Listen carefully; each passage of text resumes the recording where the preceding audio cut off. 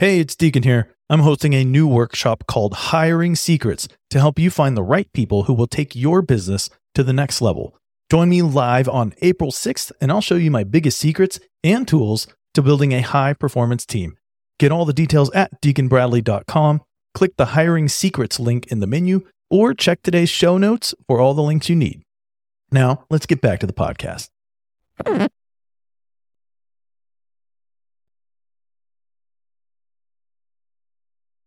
If your title of CEO really means Chief Everything Officer, then listen up.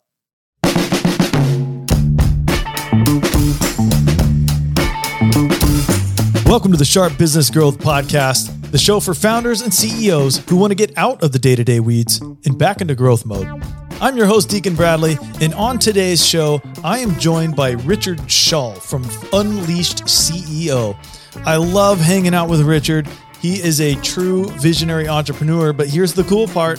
He also spent 5 years being an integrator and playing that role as the number 2 himself. So Richard truly understands both sides of the visionary integrator relationship, how CEOs and COOs should work together. His company, Unleashed CEO, helps visionary CEOs go from alone to unleashed by finding and hiring their number 2. And then here's the other cool part.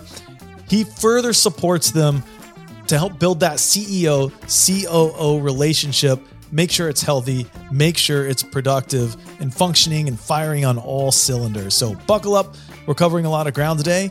Here's my conversation with Richard Shull. Richard, welcome to the show today. How are you doing? So good, man. Really glad to be here and excited about what we're going to talk about. I'm so excited because we've had a number of conversations now. I leave every single one of them so fired up and so clear because there are so many people out here who need what it is that you are helping them with. And like I said, I'm just super excited about this today. Today, we're going to be where I kind of want to start this conversation is around this concept of like, I love it when you talk about what CEO means to people before they start working with you.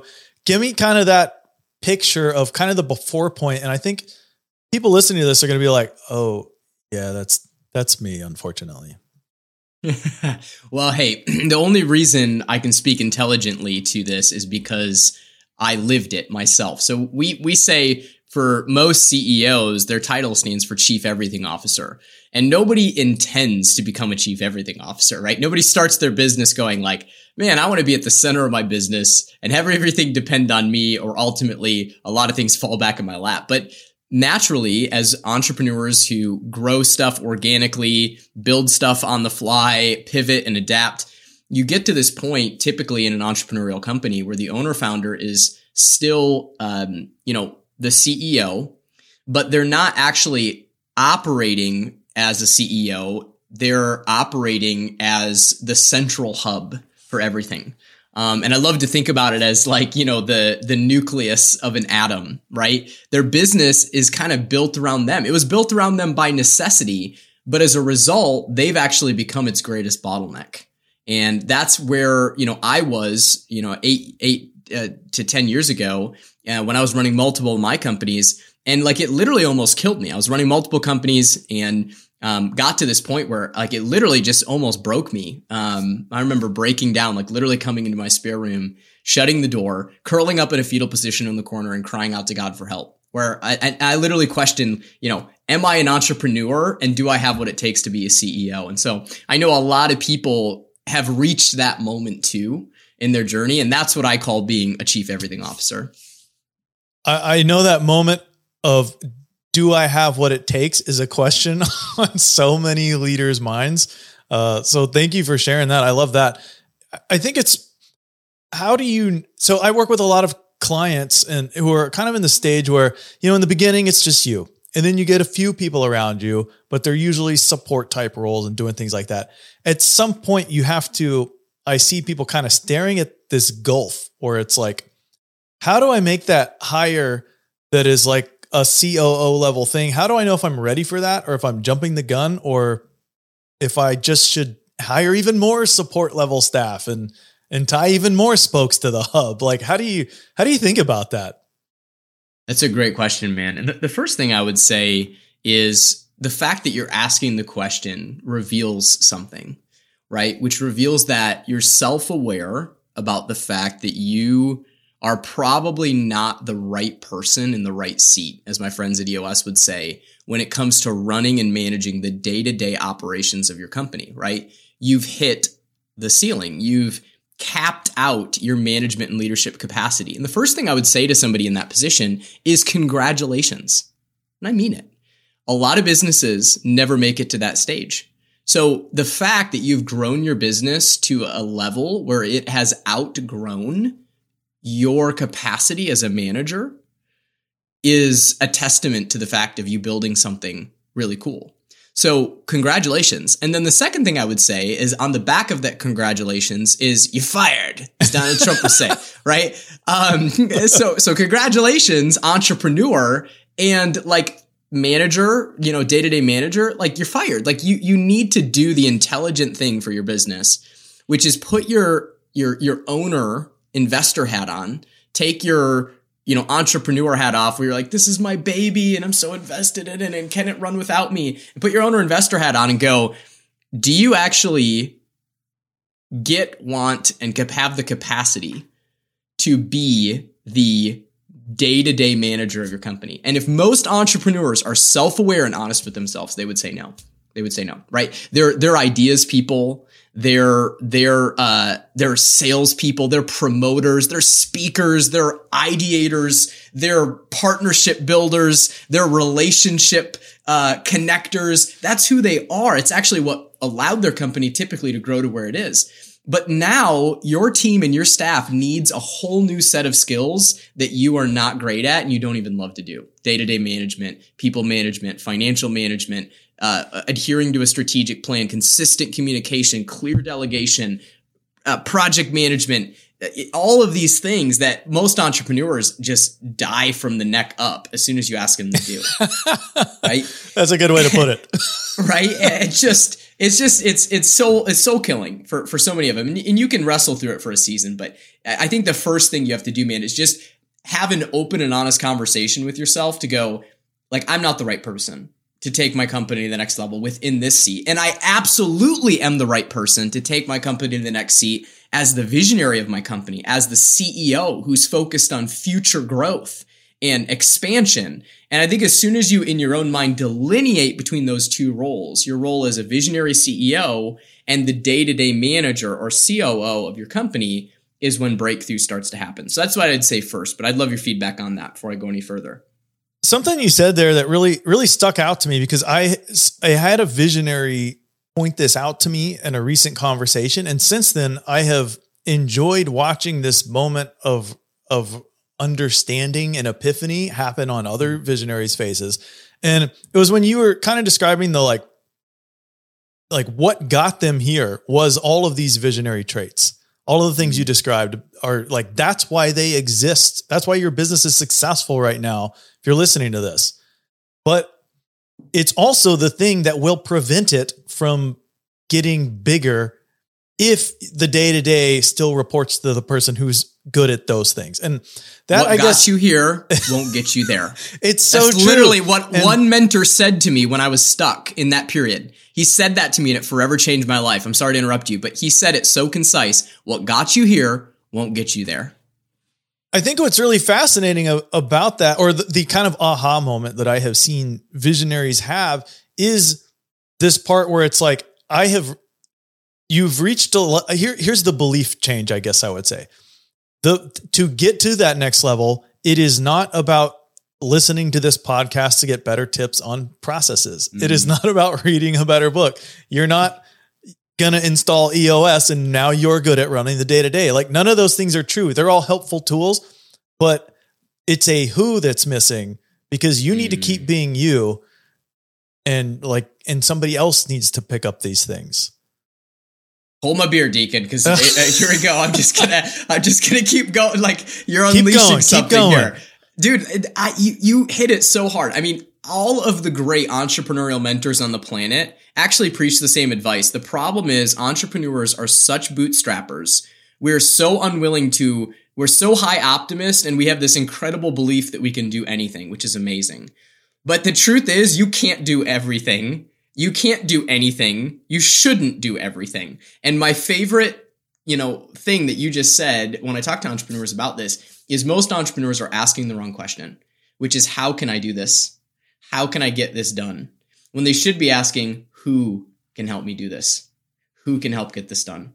And that single shift in mindset, I find, is the number one distinction between CEOs who are successful and those who don't. The CEOs I know who succeed, the entrepreneurs I know who succeed, focus on their strengths, and they surround themselves with people who are great at their constraints, right? They delegate their constraints. And that shift will take you from being the chief everything officer and the center nucleus in your business to actually elevating your identity to being an unleashed CEO who can have vision for a company, but not have to be in control of anything.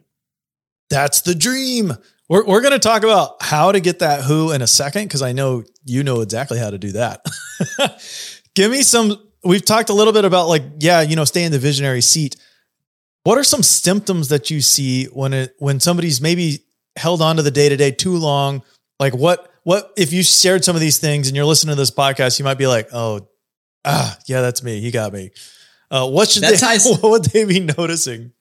Well, that ties in perfectly to what you asked before too, which I didn't answer very well. But how would someone know that they're ready to hire a COO or ready to bring on an integrator to their visionary, so to speak? And I would say the symptoms are the signs, right? The signs that you're ready. So one thing I would say is what I already mentioned, which is if you notice that the day-to-day management needs of the business have outpaced your skill set and your capacity. You're finding yourself at the end of your days frustrated and burned out because you feel the pull of all of this important strategic work that you should be doing, building partnerships, marketing initiatives, the future of the company. You feel the pull of that, and you get to the end of the day and you're just frustrated because you didn't work on any of it. And you spent the whole day putting out fires and, talking down team members and helping them do their jobs, which is, even with a great team, is something that's needed, right? And there's people who thrive on that. You just don't happen to be one of them, right? So when you notice that you're spending so much of your time there, and you're doing that. Now, let me pivot to the other side, because there's another dysfunction here where somebody might go, well, I don't feel that way. Well, the other side of this is you might be numb, and that's called burnout. Okay. And so if you don't feel like there's all this important work, in fact, you've kind of lost vision for your company. You're kind of like in maintenance mode and survival mode, and you're just trying to get through day to day and keep the wheels on the bus. That is also a sign that you have lost touch with what made you great as an entrepreneur, and you have died from the neck up, buried in the day to day, right? It's like, we got to resurrect you, friend. Like, put not EMP, but whatever it is, the things they use to shock people. I can't think of what it's called right now. To shock people awake. We got to put that on your chest and get your heart beating again, with vision. And the only way to do that is to actually get you strategically back into a place of restedness and back into a place of vision and operating out of your strengths instead of operating out of your constraints. So I would say in either of those two scenarios, that's really the sign, and that you're at a point where you can't do that. A couple of the things that are practical, but I think these are all there's some flexibility around these, right? It's tough because if you're a startup, you can get a co-founder, integrator, or COO. It works. It's very difficult, but it can happen. If you're a small business, I've seen some really small businesses do this successfully. But generally speaking, if we're talking about you wanting to go to market for somebody who can fully own and manage your business day to day for you, and you just fully elevate into the CEO role, you're probably going to need to, at minimum, be $1 million+ in revenue. That's not, again, there are rules and exceptions, but as a rule, you probably need to be thinking about that. The second thing I would say is beyond just finances. Let me add one caveat to that. Either $1 million more revenue or there's at least 1 million or more easily unlocked in growth potential that year by getting yourself out of that seat. Like I've actually walked into some situations with companies that have multiple millions locked up and the visionary is held on for so long. They're just like the bottleneck. And it's like, dude, this is stupid. Like you just need to let go of control, bring somebody in to run the show. And like, I've literally seen it, multiple millions of dollars unlocked over the course of a single year just by getting somebody out of the day-to-day who was not the right fit. The second thing I would say, another thing that you need to kind of know before you do this is you need to have the right mindset. And the right mindset means you're willing to trust and let go of control. And those are really difficult for entrepreneurs who are inherently control freaks and care deeply about the businesses that they've built, almost to the extent that it's like Gollum with the ring sometimes. They're just like, my precious, and they just don't want to let go of anything. And it's like, if you have that mindset, this won't work for you. Like this transition, you're going to have to do some work there and be willing to trust and let go of control. And the final thing I would say is like finances, of course. Like you do have to consider that although hiring this person could unlock exponential growth for your business, you need to feel confident in your ability as a CEO to either go and raise the money, make the money, or you have the money. And I think those are some things to consider before you make that jump. Let's talk about who. So we're getting our mindset right out of the how weeds. We've now established this is a who problem. These people are out there. Apparently, Richard, you know where to find them. Tell me a little bit about, I know this is like your sweet spot. This is where you live, matchmaking visionaries and integrators, helping them go from alone to unleashed. Tell me a little bit more about that. And then I want to talk about like those relationships going forward. And like, let's take people to Disneyland of what this is supposed to look like if they're feeling like dead from the neck up right now. Yeah. Well, first of all, what I would say is there is something inherently broken with the typical staffing and recruiting methods that most recruiters employ and most small businesses and entrepreneurial companies employ, especially in today's market, right? Everybody's talking about the Great Resignation and how hard it is to get talent, how hard it is to retain talent. What I would say is the inherent flaw in entrepreneurial companies that I see especially is that you are at a massive disadvantage as an entrepreneurial company if you are recruiting like everyone else, okay? You don't have the fancy benefit package, pay grade, or prestige of a larger company, and you will likely attract B player candidates.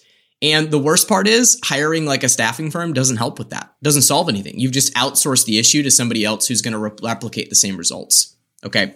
So it's inherently broken for entrepreneurial companies. And because of that, we like really went back to the drawing board and went, what competitive advantages does an entrepreneurial company have that makes some companies who are very entrepreneurial able to attract top talent?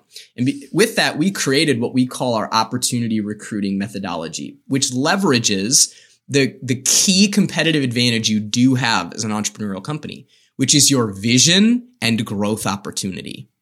Okay. So I won't go into all the psychology of it, but people's brains are activated by opportunities far differently than they are by information. Most people are posting jobs, which is information. What you need to do is get great at crafting a compelling vision and then packaging that vision into an opportunity that someone sees themselves opting into.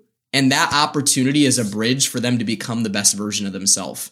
I don't want to get too deep here, but if you've studied Maslow's hierarchy of needs, okay, what do people on the top tiers of Maslow's hierarchy of needs desire? They desire self-actualization and transcendence. That is where the very best people are living, my friend. They're not living out of aesthetic needs. They're not living out of survival needs. They're living to self-actualize and leave a legacy. And so you need to use your opportunity as a vehicle to speak to those people using the power of your vision, your culture, your mission, and the impact they could make in their role. That's what's going to attract these integrator type candidates. Because very often they don't need a job, but they are looking for an amazing opportunity and vision to partner with. I love this. it's reminding me, we did an episode a while back. I forget the exact number, but Justice, my co-host, basically interviewed me as an integrator and, and was like, what are you looking for? What makes you interested versus not interested, attracted versus not attracted? And you could probably sum it all up based on what you just shared right there. It's like, I'm looking as an integrator myself, as you're talking about that. I'm like, yes, that's what I want. I want to go build a vision that's exciting and cohesive and all that stuff. Like, that's what I want. And it's so often missing, especially with that information approach. It's really as an integrator, when I see the information approach, I'm like, oh, that's a lot of tasks you want me to do. Right. That's thrilling. I would love to do those tasks. So thrilling. Yeah. So thrilling. Yeah. And most people don't realize, like, just their recruiting sucks. Their staffing strategy sucks. It's built for in a completely different era where people were expected to just show up to work and do their job and collect a paycheck. The modern workforce does not want that. They have opportunity. They have flexibility. They have options. And so this is an opportunity for us as leaders to step into our competitive advantage as an entrepreneurial company and outperform big, outdated hierarchical organizations, right? By using our vision. And so this requires you as a CEO to get clear about that vision, crystallize it, condense it, sharpen it, hone it, refine it. As we like to say, I always say uranium isn't even dangerous until it's refined. The same is true with your vision. Okay. You can have lots of vision and spray it everywhere, but until you refine it so that it's so sharp, it can pierce somebody's heart and make them want to come be a part of it, you don't have a clear vision. And so that's what we really help our clients do, is hone and sharpen that vision so it's dangerous, and then weaponize it into an opportunity we can take to the market that's going to pull talent out of the market that nobody else is able to extract. I love that metaphor. I can't wait to see what retargeting ads show up now that I'm going to start talking about enriching uranium and how important that is. But that is really powerful, and it's so true also. So you have mastered this. You and your company, you guys have figured out how to take people's and help sharpen the vision, do all this front loading stuff. Find the COO, not fire them.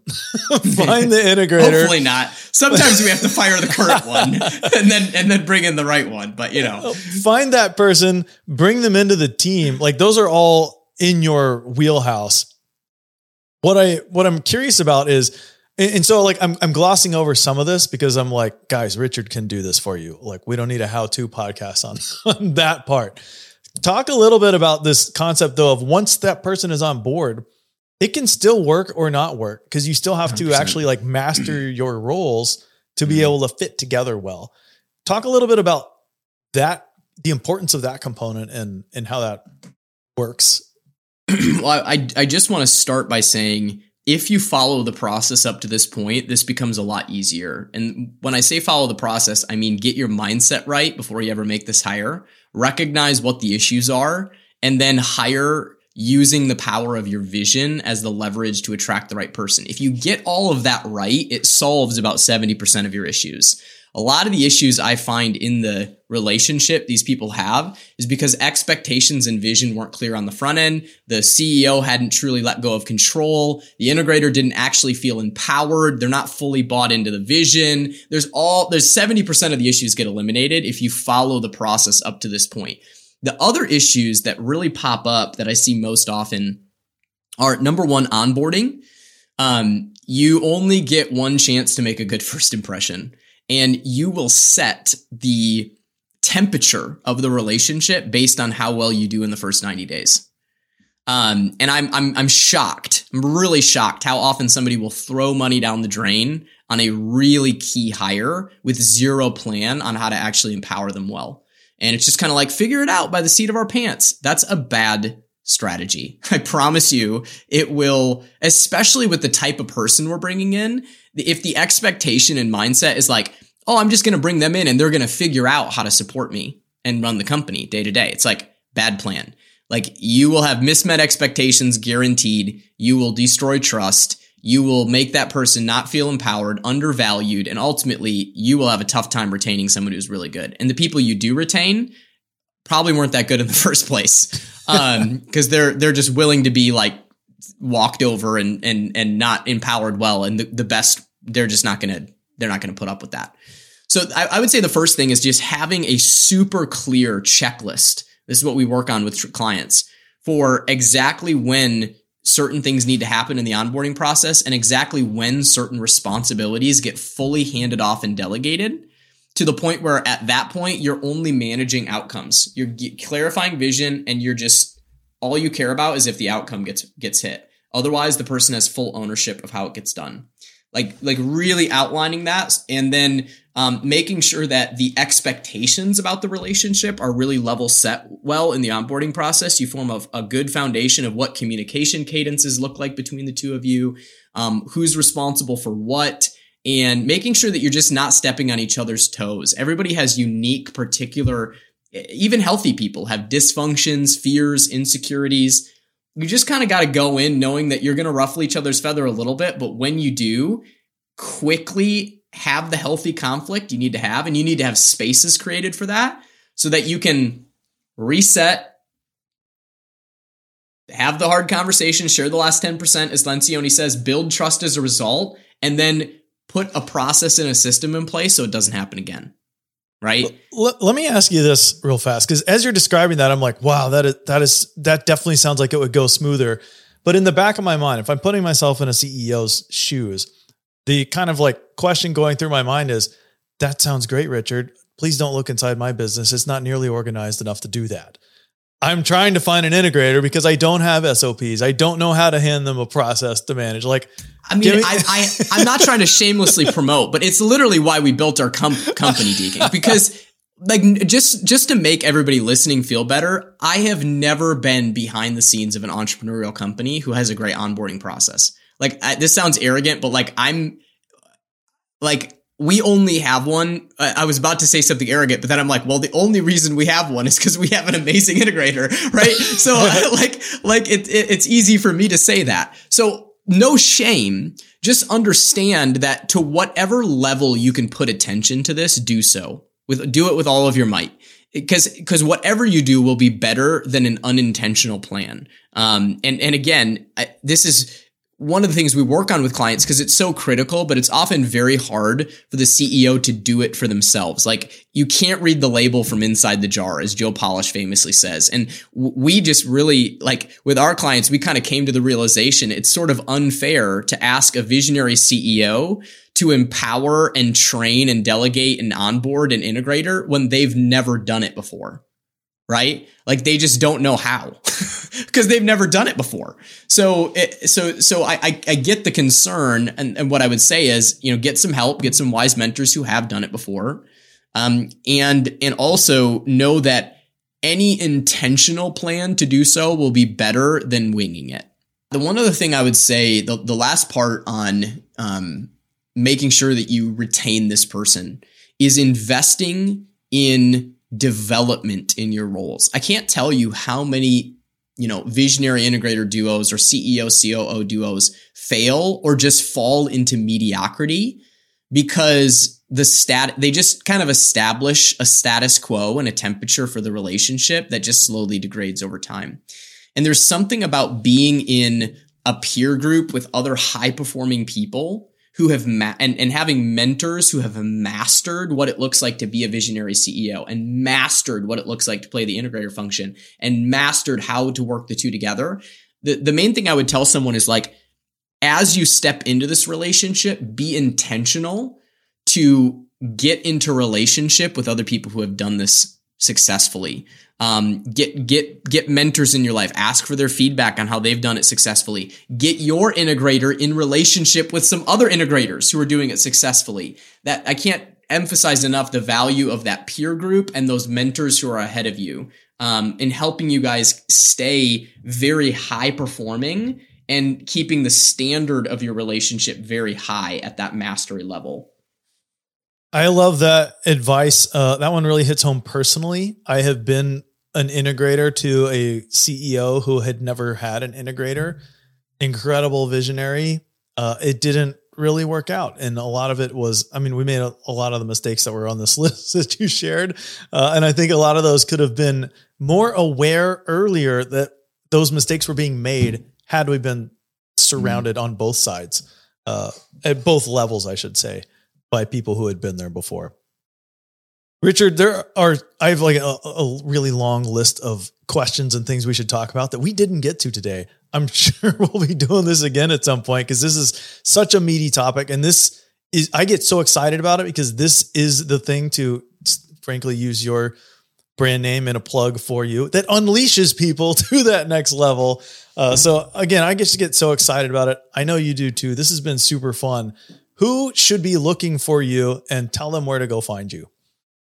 Yeah. So specifically, we specialize in really helping, small to medium-sized companies. In rare cases, we work with startups who are kind of have VC backing or some significant funding, who really know either from the get-go or through experience that the CEO and founder is more of a visionary and not the person who should be running the day-to-day operations of the company. Typically, with that said, the best way to get in touch with us and just learn about what we do is to go to unleashed.ceo, just our main website. There's no .com, it's just unleashed.ceo. Type it in. I promise it'll work. And we've got all sorts of resources. We have blogs, we have a podcast. We have some free trainings and materials you can download. And that will kind of get you into our ecosystem where we'll get to, keep relevant value added content in front of you. And ultimately we'll give you the opportunity to reach out when the time is right, to learn about how we could help walk you through that exact process we talked about today. I love it. Unleashed.ceo. Richard, your content is incredible. It's amazing. You guys go check it out. You are truly an expert at what you do. Thank you so much for coming on the show today. Thanks for joining us today on the Sharp Business Growth Podcast. Hey, if you're a founder or CEO and you're listening to this, you have a team of 3 to 30 people, and you want to get yourself out of the day-to-day weeds, get your business back into growth mode, then I can help you. Head on over to sharpbusinessgrowth.com, click on the Let's Talk button, tell me about your business, we'll schedule a time to talk. I am on a mission to help business leaders bring their visions to life. And the way that I do that is by freeing you from the day-to-day operation weeds so that you can get back to building. If this sounds like you, find me at sharpbusinessgrowth.com. See you next week.